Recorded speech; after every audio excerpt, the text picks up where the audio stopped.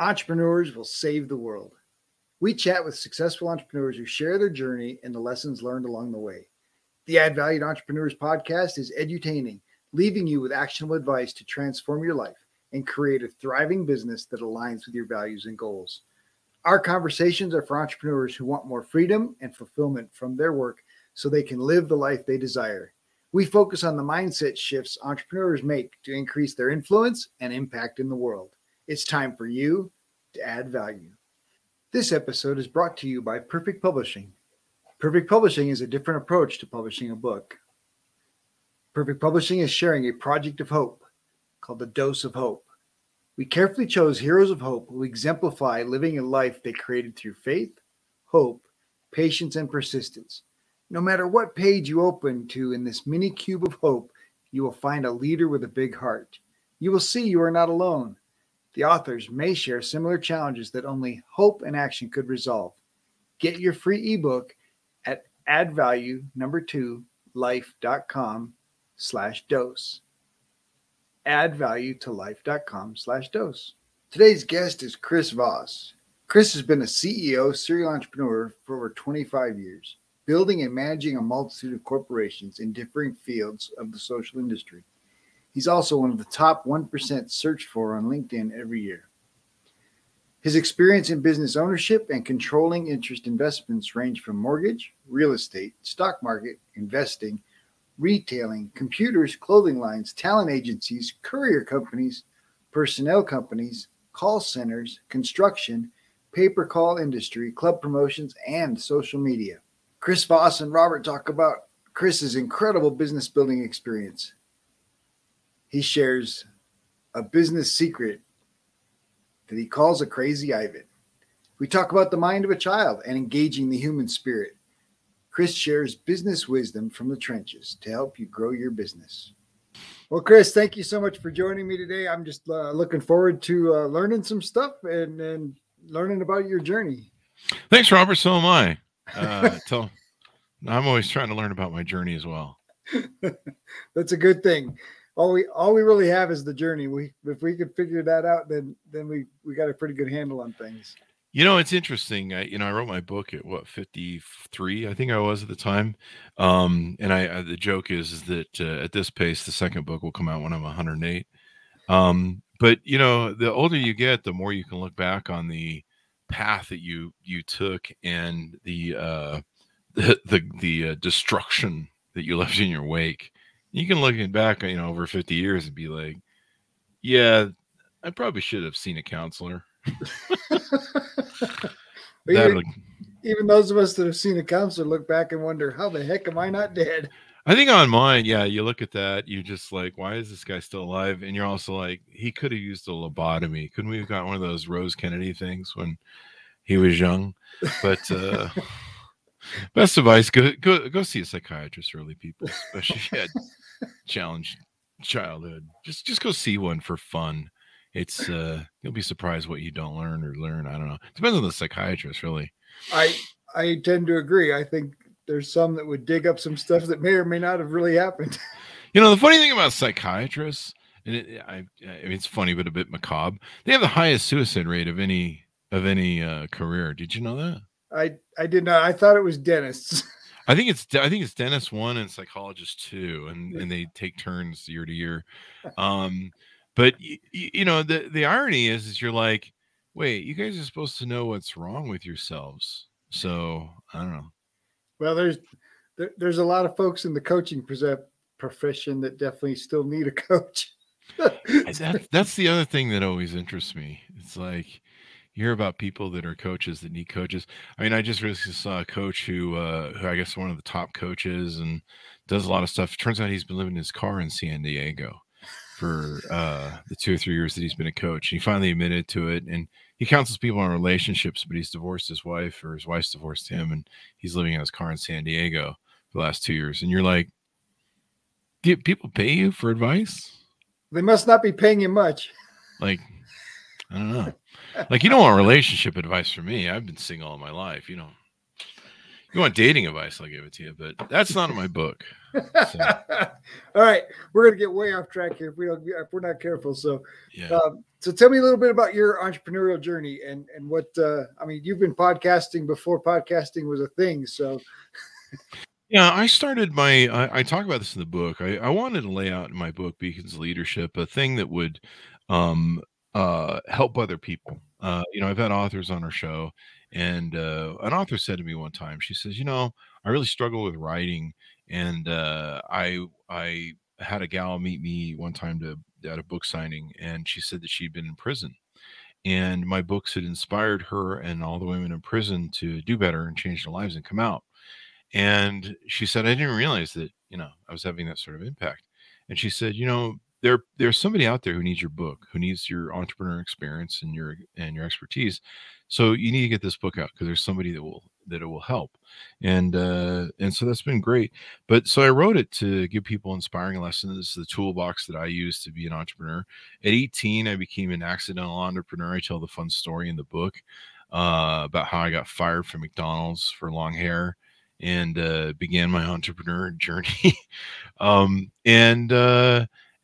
some of the adventures that my life and some of my thoughts on business, on leadership, and principles that I used, so that people could have a toolbox and go, hey, maybe I could use some of this stuff or not. Maybe you'll just read it and you're like, that's some good entertainment. That guy's a moron.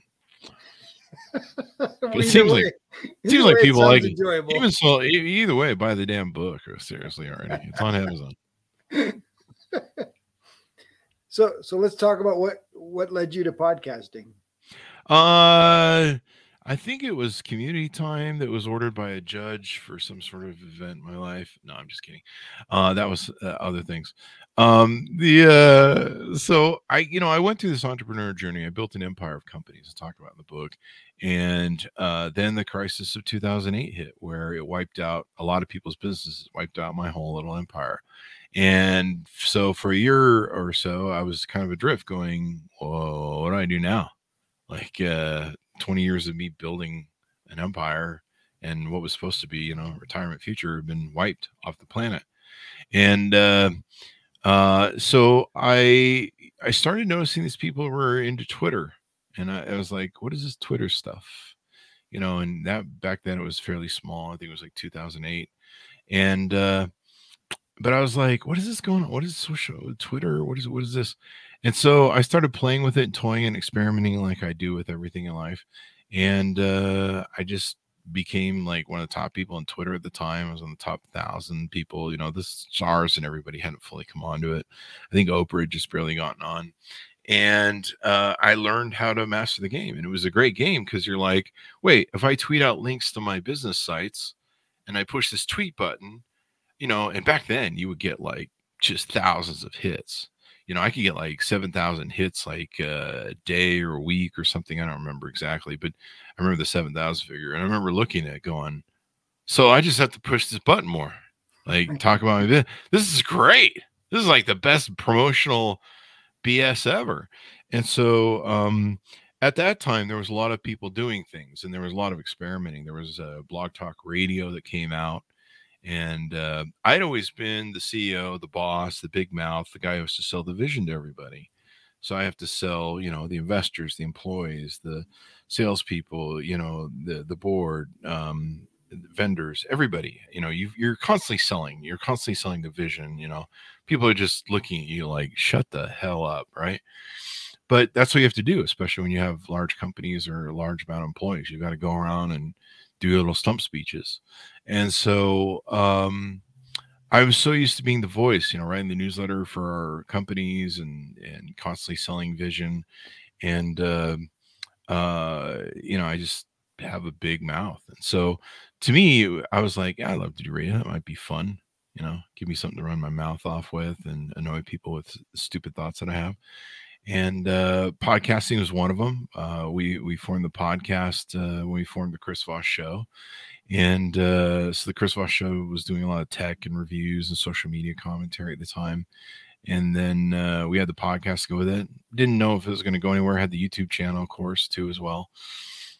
And it all just kind of hit. And, we were just banging everything, toying with everything. There's lots of really cool radio that was coming out at the time that you could do over the internet, like over Twitter, and you could do like different radio shows. So I was trying all that kind of stuff.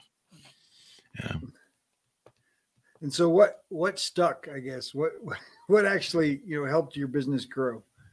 The podcast went well. The YouTube channel went well. It was kind of weird. I remember I wrote about this in the book. I got called up after a while on Twitter, because Twitter had like 40 employees or something, and they didn't think they'd ever need more.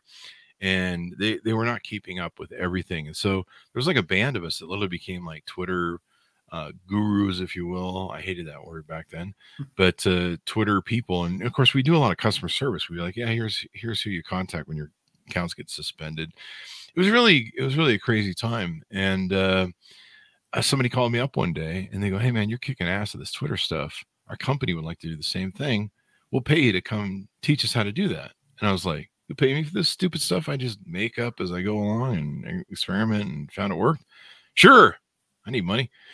So that begat my first check. And after that, I started teaching social media. I'm like, well, here's, and a lot of people did.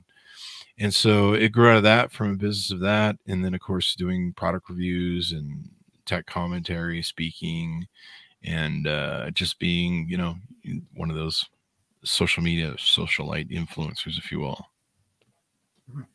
Nice. So let's talk about transitioning the podcast as it grows to monetize, monetization of the podcast itself. Yeah. So for a long time, my properties were always based on, it's a multifunctional property. Let me see if I can explain it. So when we built the Chris Voss show, I was doing commentary reviews, and of course you get speaking gigs and consulting gigs and everything else. I should have brought a book out back then. And so you get all that, and so you're basically you're on YouTube. I was getting fat checks back then from YouTube for the product reviews we were doing and commentary, and of course the podcast early on was on YouTube as well. And so you get money from that. And then you got the blog. So, ads, you used to get more money from ads than you do these days. These days, you don't get anything. And so it was all it's a hodgepodge mixture of exposure, commentary, getting your stuff out there. 400,000 people on my Twitter account before I friended too many people, I guess, one day, and they suspended the account. I'm like, I'm using your stupid software. And they're like, no, you friended too many people. You're horrible. And so, but at least they were clear what you did wrong. Yeah, but I would be, I'm still fighting to get my account back. But if they would give me, LinkedIn, I was top LinkedIn. I was top everywhere. You would just dominate every single platform. Google Plus, when it first came on, you have your audience, you take them everywhere, go to everywhere. And so now it's still is a mixture. The YouTube checks, the speaking, the consulting, now there's the book that helps get you more gigs. The podcast, you have people on, and the higher the presence you can go on there. The people we have on the podcast are top notch. The hottest books, authors that come out, guys who've written lots of books. We got the top journalists that come on the show from CNN, NBC, Wall Street Journal, New York Times, co-editors of great journalistic things, Pulitzer Prize winners. You just build it, and it takes time to build. And once you've got an audience behind you and you want to make it the way you do, it's there, but it takes a long time to build. And I've just always been that rolling machine. I'm not jumping from every, trend, oh, we got to jump to this trend. We got to jump to that trend. You just stick with the machine and make the machine better. So you mentioned the word experiment. I like that word when it comes to entrepreneurship, when it comes to business, right? You try it, you tweak it, you try it, you tweak it, and that willingness to experiment. Can you dig a little into your viewpoint of experimenting?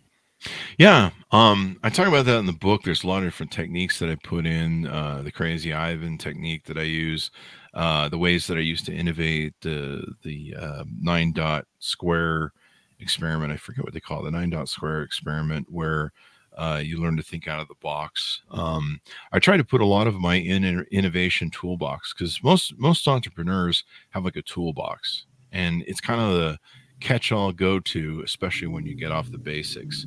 Sometimes you get a little too fancy, Sometimes you tweak something too far and it goes from profitable to bankruptcy.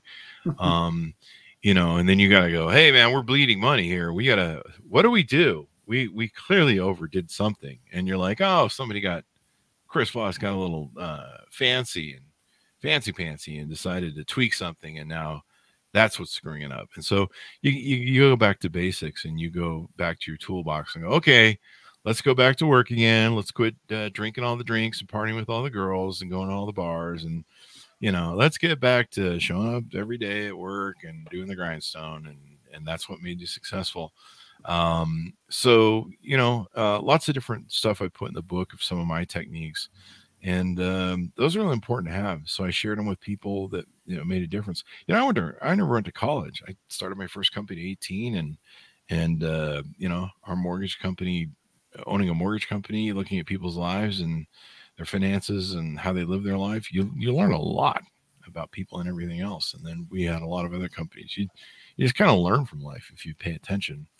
But absolutely. So I guess we got to dig in a little deeper about why we have a submarine defense reference as a beacon of leadership for. Yeah, the Crazy Ivan story is kind of an interesting one. I called it the Crazy Ivan from Red October, and remember how he would check his six every now and then. And so one of the things I always have with my innovating is I always go back over what we did and double check things and triple check and quadruple check. And so to innovate, one of the problems you have when you innovate something, so let's say you take your widget, you go, I'm going to paint it bright colors and it suddenly starts selling and you're like, this worked. This is awesome. And then suddenly it stops selling. Or maybe you need to go back to that process in your business and say, why do we do this way? You need to approach it from a new angle of why do we do things this way? And because the problem you have when you're the CEO or a leader or the innovator, people go, well, you made it. Like, I mean, I thought you were all-knowing, all-seeing God. So clearly you couldn't have been wrong, or clearly it couldn't have been made better. And so for me, the Crazy Ivan is sitting down and looking back on an item and really challenging it and go, well, why is this here? Why do we do this? Where I became successful as an entrepreneur was learning to walk into departments and look at it and go, why do we do things this way? Why?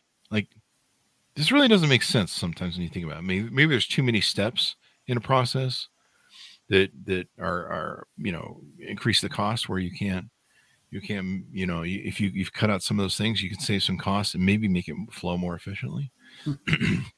And so those are some of the processes you look back. I talk in the book about how one of the things I used to do was take retreats with a yellow pad, no phones, just a yellow pad, and go to like a bed and breakfast or, take off for the weekend. And I would take a part of my business, like, I don't know, the processing department, the telemarketing department, the sales department. And I would go and I would break it down and I go, why do we do things this way? Of course, my brain would be like, because you're the idiot who made it that way. And I'd be like, okay, but why does this make sense? And sometimes, very rarely, there were times where I would go, actually, this is the perfect model that I think we can build this to. I did a good job, but I could challenge it and understand why I'd rebuilt it. I'd be like, oh yeah, now I remember why we did that. Yeah, okay. That makes sense. But a lot of times I would find little errors or little tweaks, or I'd be like, hey, you know what if we turn this knob, we turn that knob a little bit, like you talk about the experiments. Oh wow, we get better results. Sometimes you don't. I mean, but that's the fun of it. But you've also got to recognize that very quickly. So that's where the Crazy Ivan comes in. Part of the Crazy Ivan too is sitting down with your people and going and really challenging them, like, why do we do this? Why are we doing this? Should we do this? Like, here's a proposal, and we think we're going to do this. Are we doing the right thing? Are we just being egotistical? Are we just blowing smoke up our butt? Do we just think we're right and we're not? Like, is this really the best thing for us? So that's kind of the Crazy Ivan thing. That's pretty good. I mean, it definitely gives you an opportunity to tweak processes and recognize that, are we doing this because it's traditional? Are we doing this because Chris Voss said so? Or are we doing it because it works? Yeah, I learned a long time ago as a boss, the hard way, that I am not the arbiter of all good ideas. And I actually am the arbiter of a lot of bad ideas. Uh, and it's very easy to get caught up in that whole God syndrome where you're like, I've built this business and it's profitable and successful, and then, explodes in your face. And to me, getting other people in your organization to help you, to do input. We always built learning organizations where the only stupid question was the unasked question, encouraging people to, learn about why we do things and wanting to make it so that we could, I don't want to be the guy who has to come up with all the ideas. I need some help. So I want people to go, hey, that idea is stupid, and here's a better one. And sometimes that person, having them on your board or in your organization who's that kind of negative Nancy one, could be a boy or girl, but they're always just tubing whatever. Like every idea is a bad idea. But sometimes when those guys are dead on right, they're dead on right. They're going to save you millions of dollars. Well, but it's important to be able to create a safe space for Yeah, that kind of exactly. conversation. And that's challenging for organizations. It can be. A lot of it comes down, and that's why I wrote Beacon's Leadership. The beacon on the hill is the leader that everyone looks to. And so you set the standard for that environment or not. Like you can't just come out with a PR thing and go, we should be a learning organization. Then you're closed off as leader to everything. You've got to have a modicum of consistency within, what you convey, your beacon, if you will, to your organization that goes, he lives by his principles. I talk about in the book about how anybody can be a leader, whether they're a CEO. You don't have to have a leader title. You can be a leader. And parents are incredible leaders. Like, I don't think parents even realize how much they lead. And kids see if you don't live your truth. My parents, they were good parents, but they would teach us don't lie, and they would tell us, Santa Claus and the Tooth Fairy are real, and we're like, wait, there's some stuff going. You're not living your truth. That was one of my biggest challenges, because as a parent, I chose to teach my kids that Santa Claus was a character, and I did it for that exact reason, because I didn't want my kids at 8 or 9 years old to say, my parents have been lying to me this whole time. And I made that choice. Wow. And it was tough. The family, the in-laws, some of the other folks were like, that you're nuts. That doesn't make any sense. I'm like, no, it does make sense.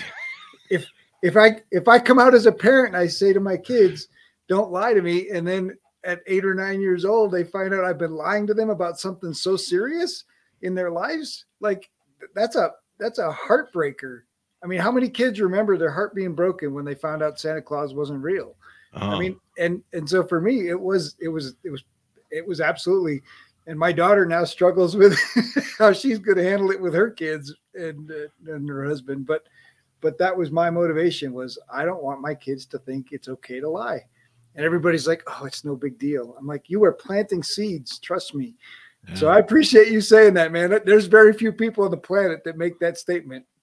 Yeah, I mean, they that's pretty brave of you. I mean, hopefully you found. I mean, a parent's job is to scar their children so that they spend most of their lives in psychology. Oh, don't worry, I did plenty of other. Did that? Okay, wrong. As long as you came up with something to fill that bucket, you're fine. But yeah, the whole Santa thing. But I mean, you have to live what parents don't. I mean, I don't want to make a general say. What a lot of parents don't realize is you can't tell your kids how to be good moral people, and if you're not, what you do influences them more than what you say. Oh, absolutely. And obviously the bigger challenge is for me, it's the earned respect as a parent, right? To be a leader versus look, I'm your parent, you have to obey me, right? Exactly. By title. And the leadership in business happens the same way. I've got the title of the boss, so you have to listen, versus look, I'm in this position to lead you and show you, but we're a team, and I want to guide this team as a group to be better and to have a better result. And there is a huge difference. And we've all seen families that have the parent that is just the demanding, egalitarian running the show. But his kids, his kids are going to leave at 18 and never come back. Yeah.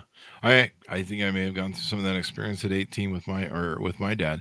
You must respect me because I'm the parent, or it conveys too in leadership of corporations, like you mentioned.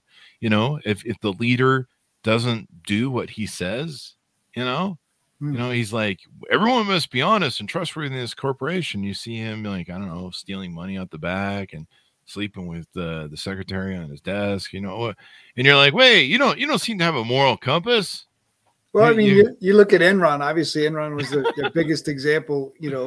Their employee guidebook that everybody had to sign said integrity and honesty with our clients was number one, but cooking the books so that we all get rich really was number one. Yeah, shell companies. Yeah, that whole thing, and people notice, they see it, and they go, hey, you're full of shit. It sounds like a George Carlin bit. You're full of shit. The funny thing though in Enron is that they all knew they were full of shit and they all put all their money in it. Yeah. Like, hey, we're going to ride this train. We're going to ride this train right to the end of the line. Gotta love a Ponzi pyramid scheme. I think they're doing that now with some NFTs. And I got a bunch of people that I guess are looking for work at McDonald's because their Bitcoin investment portfolios are crashing. So right. Who could have predicted that? Let's dig a little deeper into character and the importance of character for entrepreneurs and leaders. Yeah, let's go to my book too for that. I outlined, there's a character part of my book that I outlined where I talked about the characters of a leader, and I talked about, to me, the number one characteristic of a character for a leader is passion. You have to be passionate, and it's not emotionalism where it's just emotionalism for emotionalism's sakes. It's passion for a love of what you do, of who you are, of trying to lead, a passion for wanting people to succeed. And you have to be a really successful, like Steve Jobs, maybe Elon Musk sort of person. You have to have a passion, and you have to be able to convey that passion, because I can't just sit up here and go, hey, Robert, we really want the company to be successful this year, and we want to make $10 million, and we just really need you to get pumped up, and just try and be pumped up. Okay, man. We really need you to get excited about this. Yeah, but they're bigger than cheerleaders, right? Obviously, Elon, is committed to, he's passionate about Mars. He's passionate about the planet, and he's, selling his houses now because I don't need all these houses. I recognize that Mars is more important, and I'm going to put all this money into that. Yeah. And so it is a passion. And Steve Jobs, his passion got him fired at one point. And then of course they realized, hey, wait, we need that guy. And I'm glad he got fired, because Pixar is one of my favorite things in the world. And so if he hadn't got fired, Pixar would have never happened, probably. That's true. He said it was one of the, I believe he's quoted as it was one of the best things that happened to him. Yeah, absolutely. And so great things have happened for all of us because Steve Jobs got fired. Yeah. So I got my first entrepreneur job because I got fired. But yeah, passion is a real big part of it, because you can, like I showed there, I mean, you can just bark orders at people, but if you can't win their hearts and minds, their souls, Steve Jobs got people to, he's like, see that mountain over there? We're going to tear down that mountain and move it over there. We're going to take like 50 tech devices and put them into a phone that's as thin as half an inch. One of my friends, Andy Grignon, was on the team that built the iPhone. He didn't want it to be a phone. That's the funniest thing about the whole story. He hated the phone. Yeah.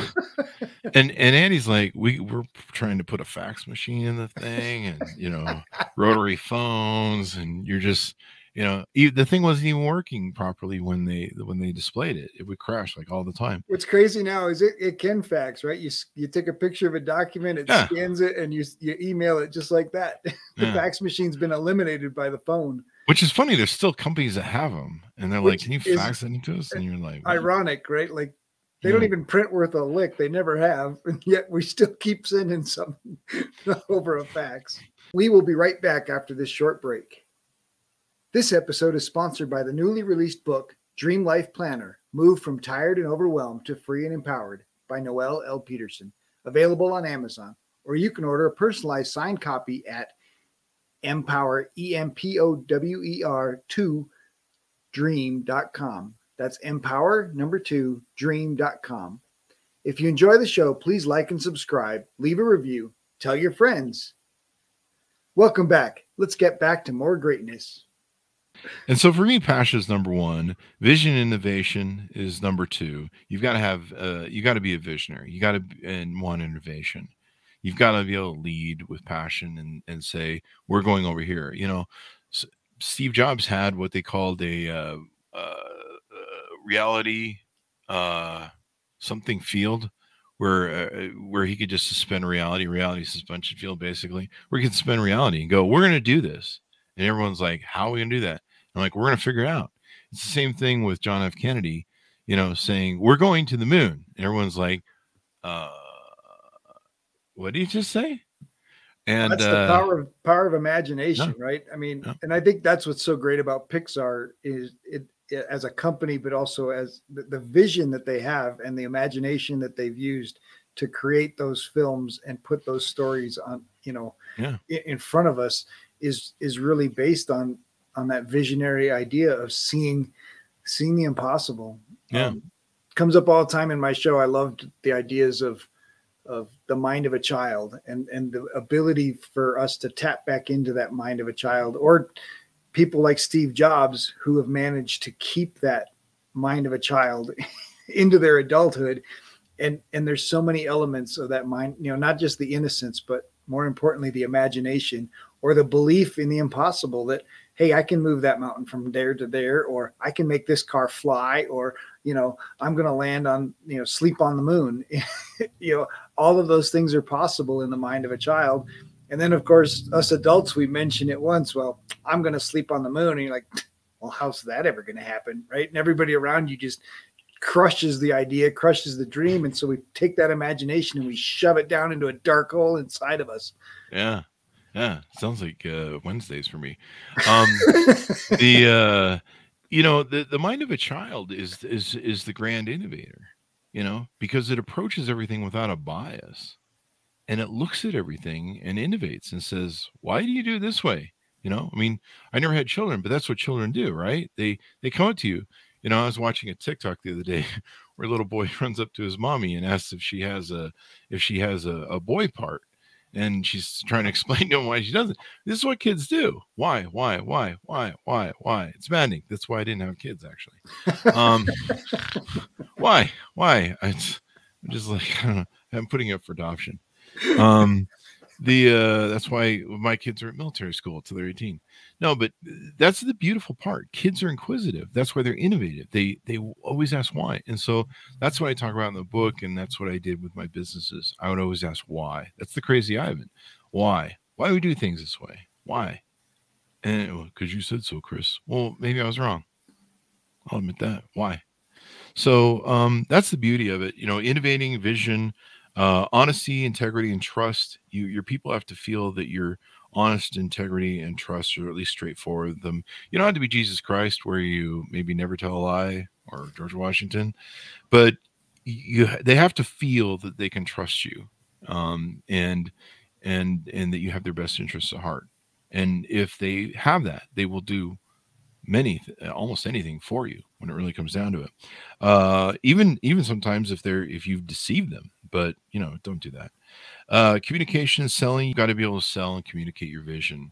If you're a leader and you can't communicate vision, you know, you're an ordained leader, you're given the CEO job. If you can't communicate that vision, like, it goes nowhere. You can have the biggest, you know, you can have the most beautiful vision in your head and you're like, wow, we should do this, but you never communicate it. Well, you're just going nowhere with that. And then, of course, all the different aspects of good character. So, but like that last one, right? Being the communication element, it is really important, because I think, you know, two of the things we never learn in school is real financial, you know, anything to do with how to really handle money, and then communication and how to really handle relationships. Yeah. School teaches us all this stuff except for how to do the two most important things that are involved in a human life. Yeah. And so let's dig into communication. Obviously, selling the vision, but communication in the aspect of human connection. Yeah.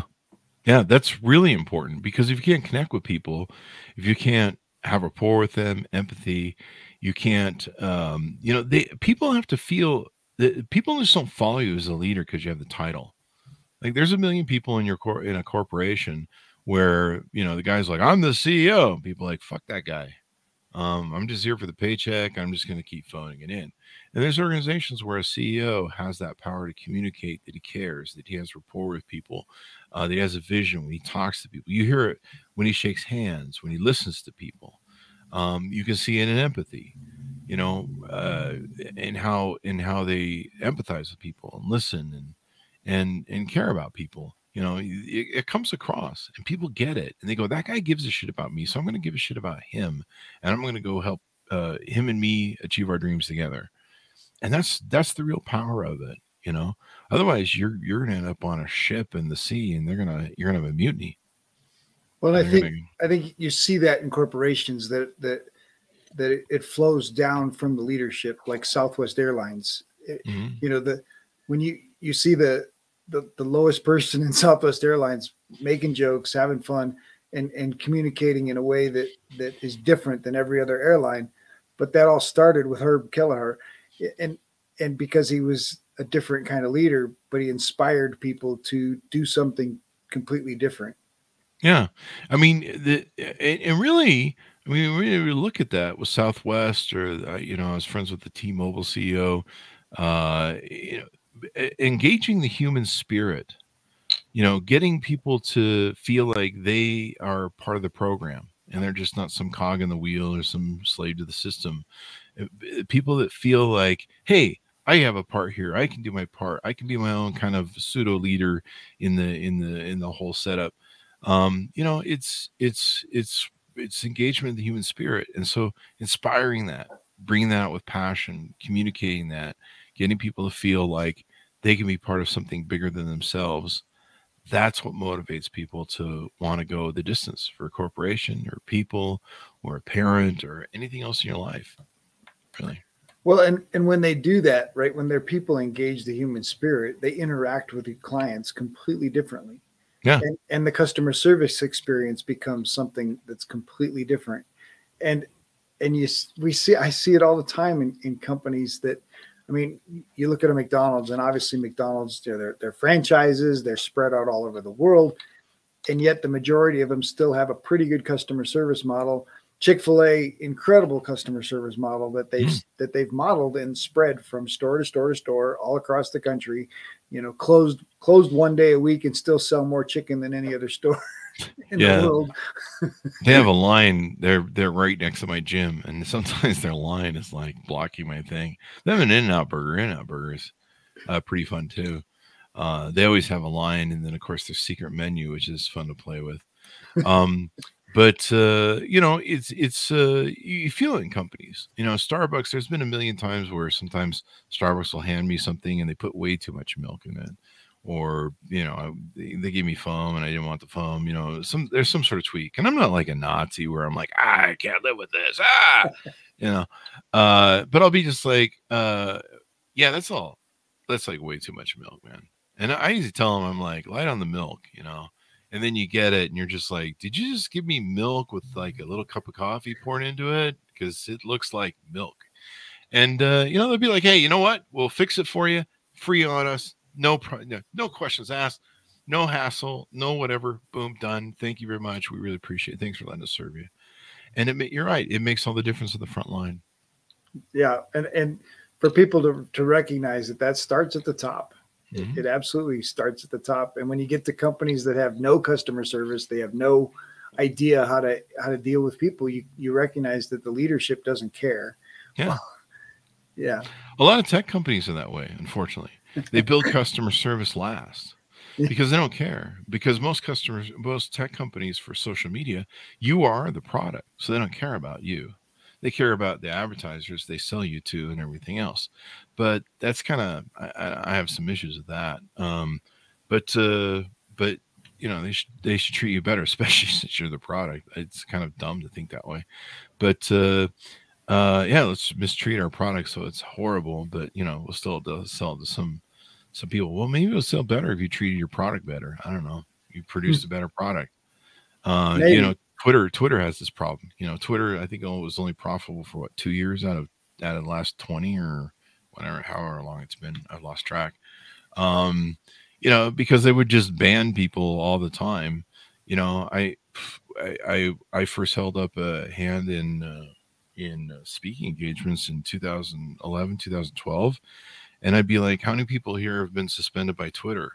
And their service was so awful, it would just suspend anybody for anything.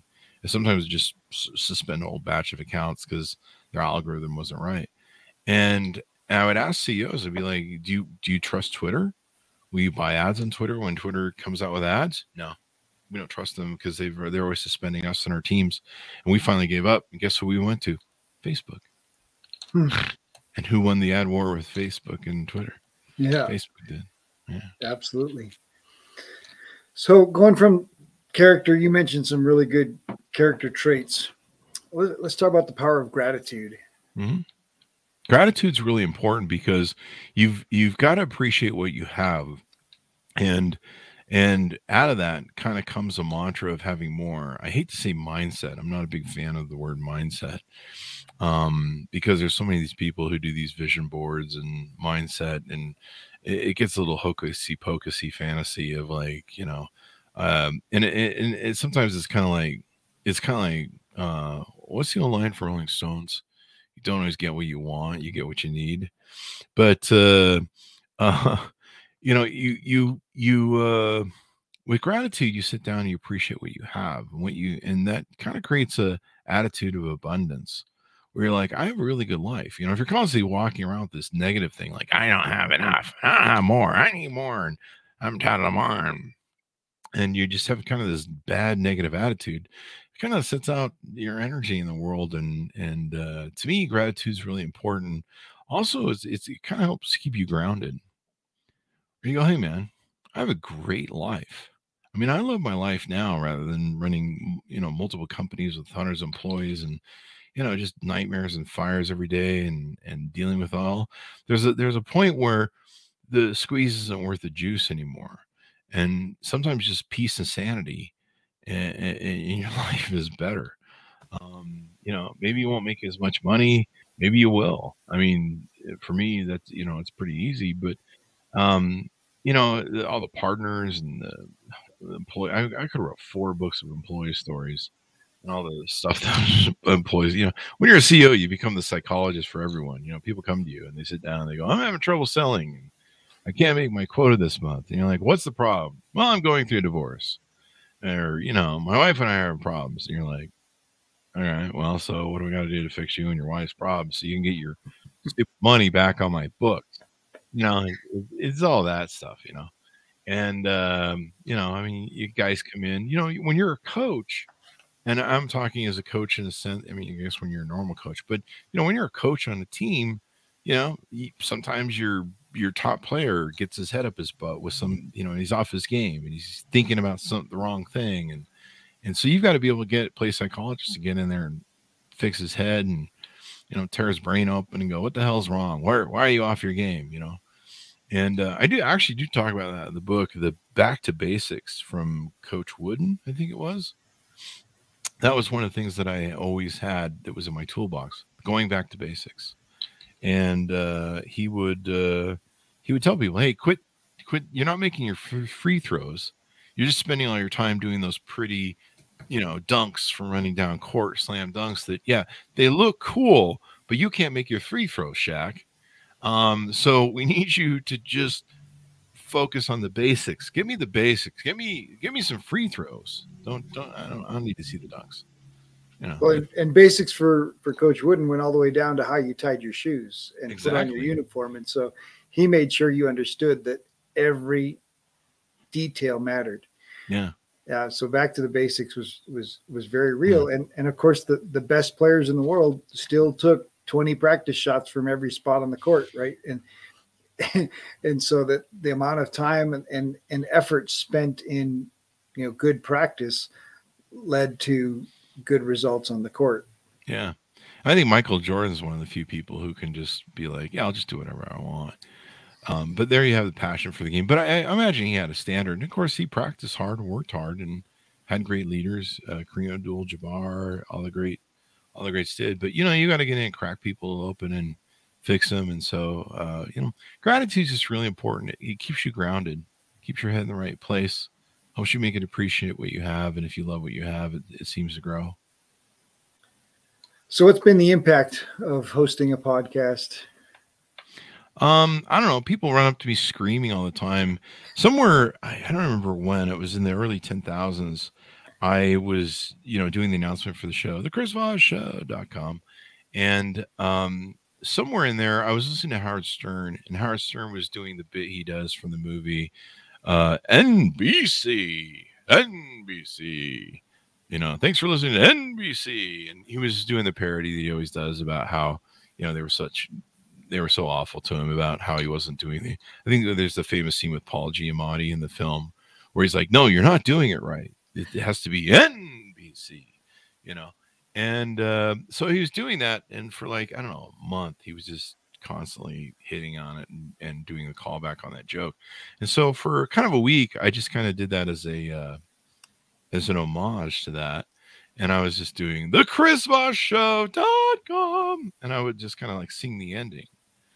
And I would change it up, thechrisvossshow.com, and I did that for a week. And then I stopped doing it. I was like, okay, that bit's done, whatever, move on, experiment with something else. And I got calls from everywhere, no one ever calls me. And I got calls from Canada and shit. And they're like, hey man, why aren't you doing the thing anymore? And I go, what thing? And they go, the Chris Voss show singing thing. And I go, that's stupid. That's the dumbest thing ever. I just did that for dumb fun because sometimes you play it dumb straight, and when you die you kill. So as in comedian terms. And so I'm like, yeah, I did it for a week and it's done. And they're like, no, that's the funniest thing ever. You have to do that. People are going to remember that. People singing with you. And I'm like, get the hell out. And so I started doing it as the intro to the show. And so we sing the Chris Voss show, even though now there's a jingle at the front. But when the intro, welcome to the chrisvossshow.com, we have people from CNN on looking at me like, seriously? And I saw Dave Navarro recently, and he just said, dude, I thought we were getting introduced to a monster truck show. They thought we were getting a monster truck show. So what's funny now is the impact is people run up to me when they meet me or when they see me or they call me or sometimes they'll send a message and they'll run up to me and go scream in my face, the Chris Voss Show.com. And you're like, whoa, excuse me, who the fuck are you? But that's been a large part of the impact where people like you. I don't know. For some reason. At least you have a fan or two. Yeah, I have 3 or something. And mom doesn't count. Mom doesn't count. She doesn't watch the show. If she watches the show, she's just disappointed in everything. All right, so let's talk about the book and the impact of being an author. That's more recent. The impact of being an author is pretty cool. I'm only 6 months into my first book. It's been really interesting. I've had a few people write me and they're like, yeah, I read it twice. And I'm like, seriously? I didn't even read it once. No, I actually did. I had to read that thing 100 times in editing. It's brutal. It's brutal. The editing makes you hate brutal. Your book. I would call my friends who are authors and I'm like, I'm done. I'm throwing this thing out the window. And they go, no, the fact that you're at that part means you're almost there. Just go a little bit further. And I'm like, I was writing stuff. I was doing that whole typewriter thing from The Shining where it's all work and no play. I did do something bad. I put out a book in 3 months that I wrote in 3 months and then published within, I don't know, a month or two after that. So I did a whipping crazy pace of stuff. But a lot of my stories, a lot of these are stories I've perfected over 20, 30 years, teaching people, 40 years, teaching people. And so it wasn't too hard to slam it all down. It was the editing that was the nightmare. And of course, after you got it all down on paper, you're like, we need to move this around. Where does this go? And how does this make sense? And, then you have everybody up your butt. They're like, don't do a memoir. And you're like, dude, my stories I can't make up other people's stories. It's my stories. What do you want me to do? Like, so there's some people, they want me to do an encyclopedia dictionary, Peter Drucker style on leadership. And I'm like, oh my God, I'm going to be here for years trying to do that. So it's been fun. People like the book. It's got a pretty good reviews. I got some good CEO reviews on it, and it's been pretty fun so far. We're now working on book 2 and 3.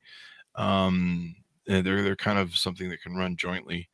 But it's been fun. It's been nice to have that author title. People are like, people treat you differently. Oh, you're an author, even chicks are like, oh, you're an author.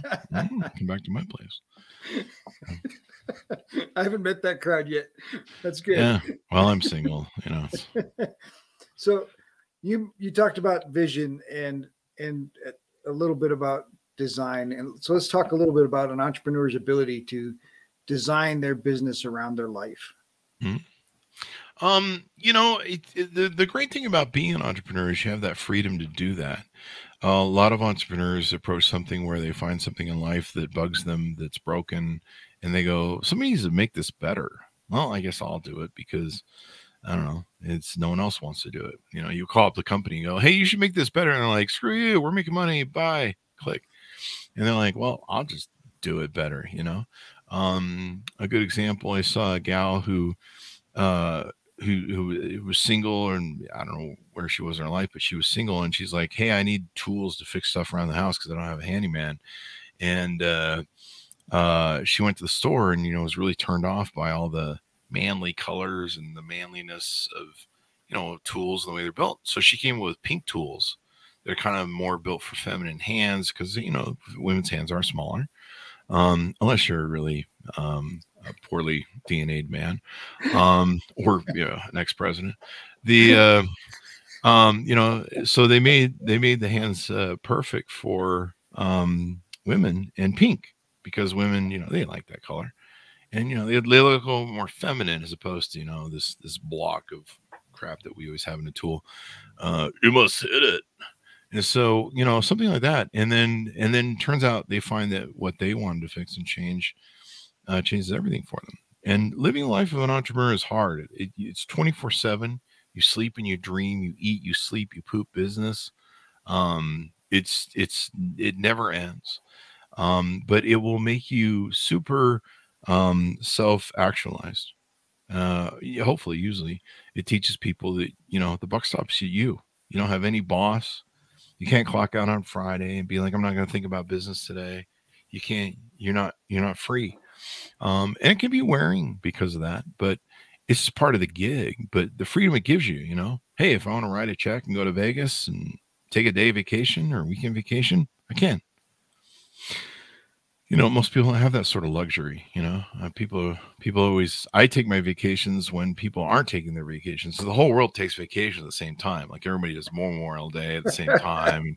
You're stuck in traffic for half of the Memorial Day. And you're just like, well, how's this holiday? And so it gives you a lot of freedom. And yeah, you're right. You can wrap your life around. You can spend more time, since 2004, I've been able to spend more time with my dogs.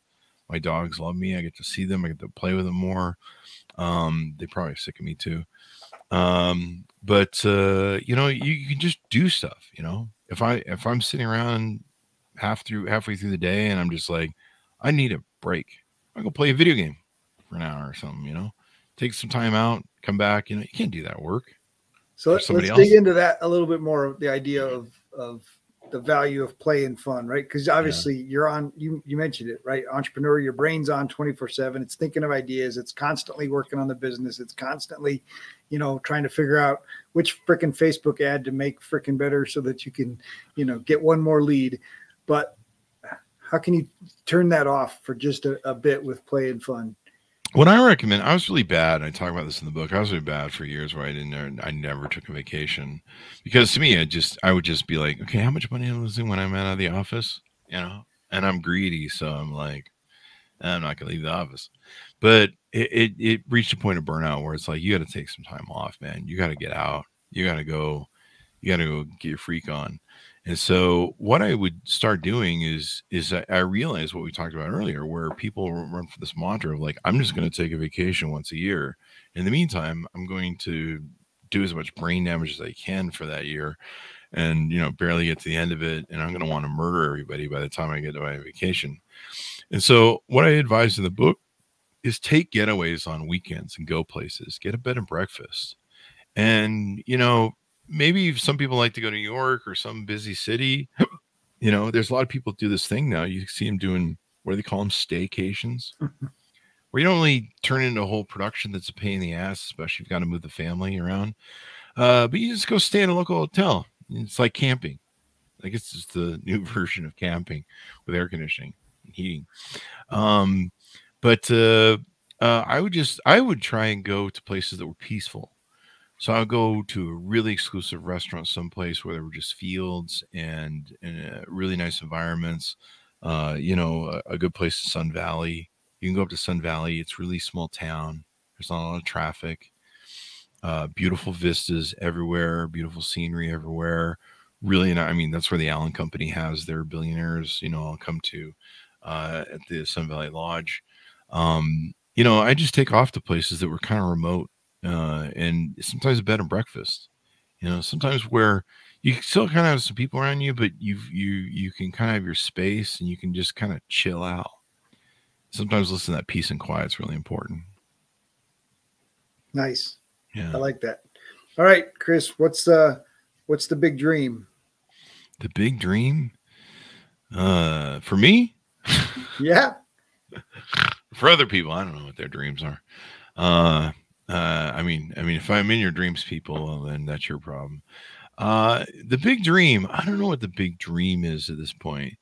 There's not really a big dream. My big dream nowadays is for my health, my quality of life. I've been going to the gym for the past 9 months for the first time ever in 54 years.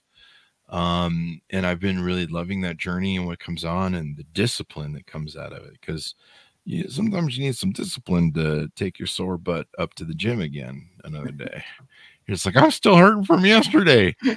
You're like, you're going. And, that's the discipline. And, putting yourself through that pain and pleasure reward principle. It's kind of funny. It brings it really home, because with running a business or starting a business, you have to go through the pain principle before you get to the pleasure principle of the profit. You've got to go through that pain of starting it, losing money and working hard and going, I don't know, it's when I wrote my book, I'm like, no one's going to read this turd. Why is anyone going to care? Like, sometimes you get those thoughts like about halfway through the thing or 3/4 of the way through the thing or in editing. And you're like, oh man, what if I do all this work? And like, no one reads this or cares about it like at all. And you're just like, that's going to suck. But you just have to keep fighting through, and then you get to the pleasure point. So working out is a really good sort of physical manifestation of what your experience is in the universe. So now I'm just trying to make myself as healthy as I can, get as in shape as I can, write more books, do more speaking now that we can actually go out and run around in the sun, and just try and live my quality of life. Have peace of mind, and do what I want to do, travel. So you mentioned the routine of the gym. What other routines are important to you in your daily life? Drinking coffee. I like that routine. That's my favorite routine. I don't have a lot of routines. I live my life the way I want to. I'm single, never married. I couldn't afford all the divorces. I'm still saving up. At least you knew that ahead of time. Yeah, the joke is I never married because I'm still saving up for the first divorce. I was engaged twice. I just couldn't make the thing work, and some of my life has done a lot of. I lived like 20 years in Vegas, so there's been a lot of partying that's gone on, and I might be a little broken, But I don't know, man. Where was I before I segued off on the Vegas thing? That Routines. made me think of some partying. So I don't really have routines. I wake up when I want to. The podcast has a schedule. I think that's the only time I need to appear before people or consulting. And so I'll work around that schedule. But for the most part, I do what I want when I want, if I'm not, being paid to do something. And that's the best way to do, is to have that freedom to where you're like, do I want to work this hour or do I want to go goof off? But you can't goof off too much. No, I love it. Yeah. All right. So you've just spent an hour sharing coffee with a young entrepreneur, and you want to leave them with Chris Voss's words of wisdom. What would you share? Chris Voss's words of wisdom. Read my book about the 9-dot experiment, and learn to think out of the box. That's basically what you learn from that. Learn to think outside of the box. Learn to take apart systems, worlds, everything that's given to you in life. Learn to get outside of it and look at it and go, why do we do things this way? And why do people do things this way? I grew up with a hardcore religion, and religion hated me because I would be like, well, why do you do it? Why did Jesus do this? Or why is that?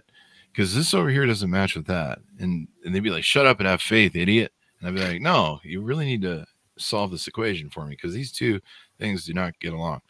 And you need to do that through all your life, whether it's social paradigms. I'm like that. People are like, you got to get married if you want to be happy. I'm like, I'm not really sure. Seen a lot of unhappy married people. Yeah, I'm not really sure. Maybe there's a better way. Look at life and just, because a lot of people do that. They're born, it's the old line from Fight Club. Well, I was born, and I said to my dad, what do I do now? He's like, grow up, go to school. And I grew up, went to school.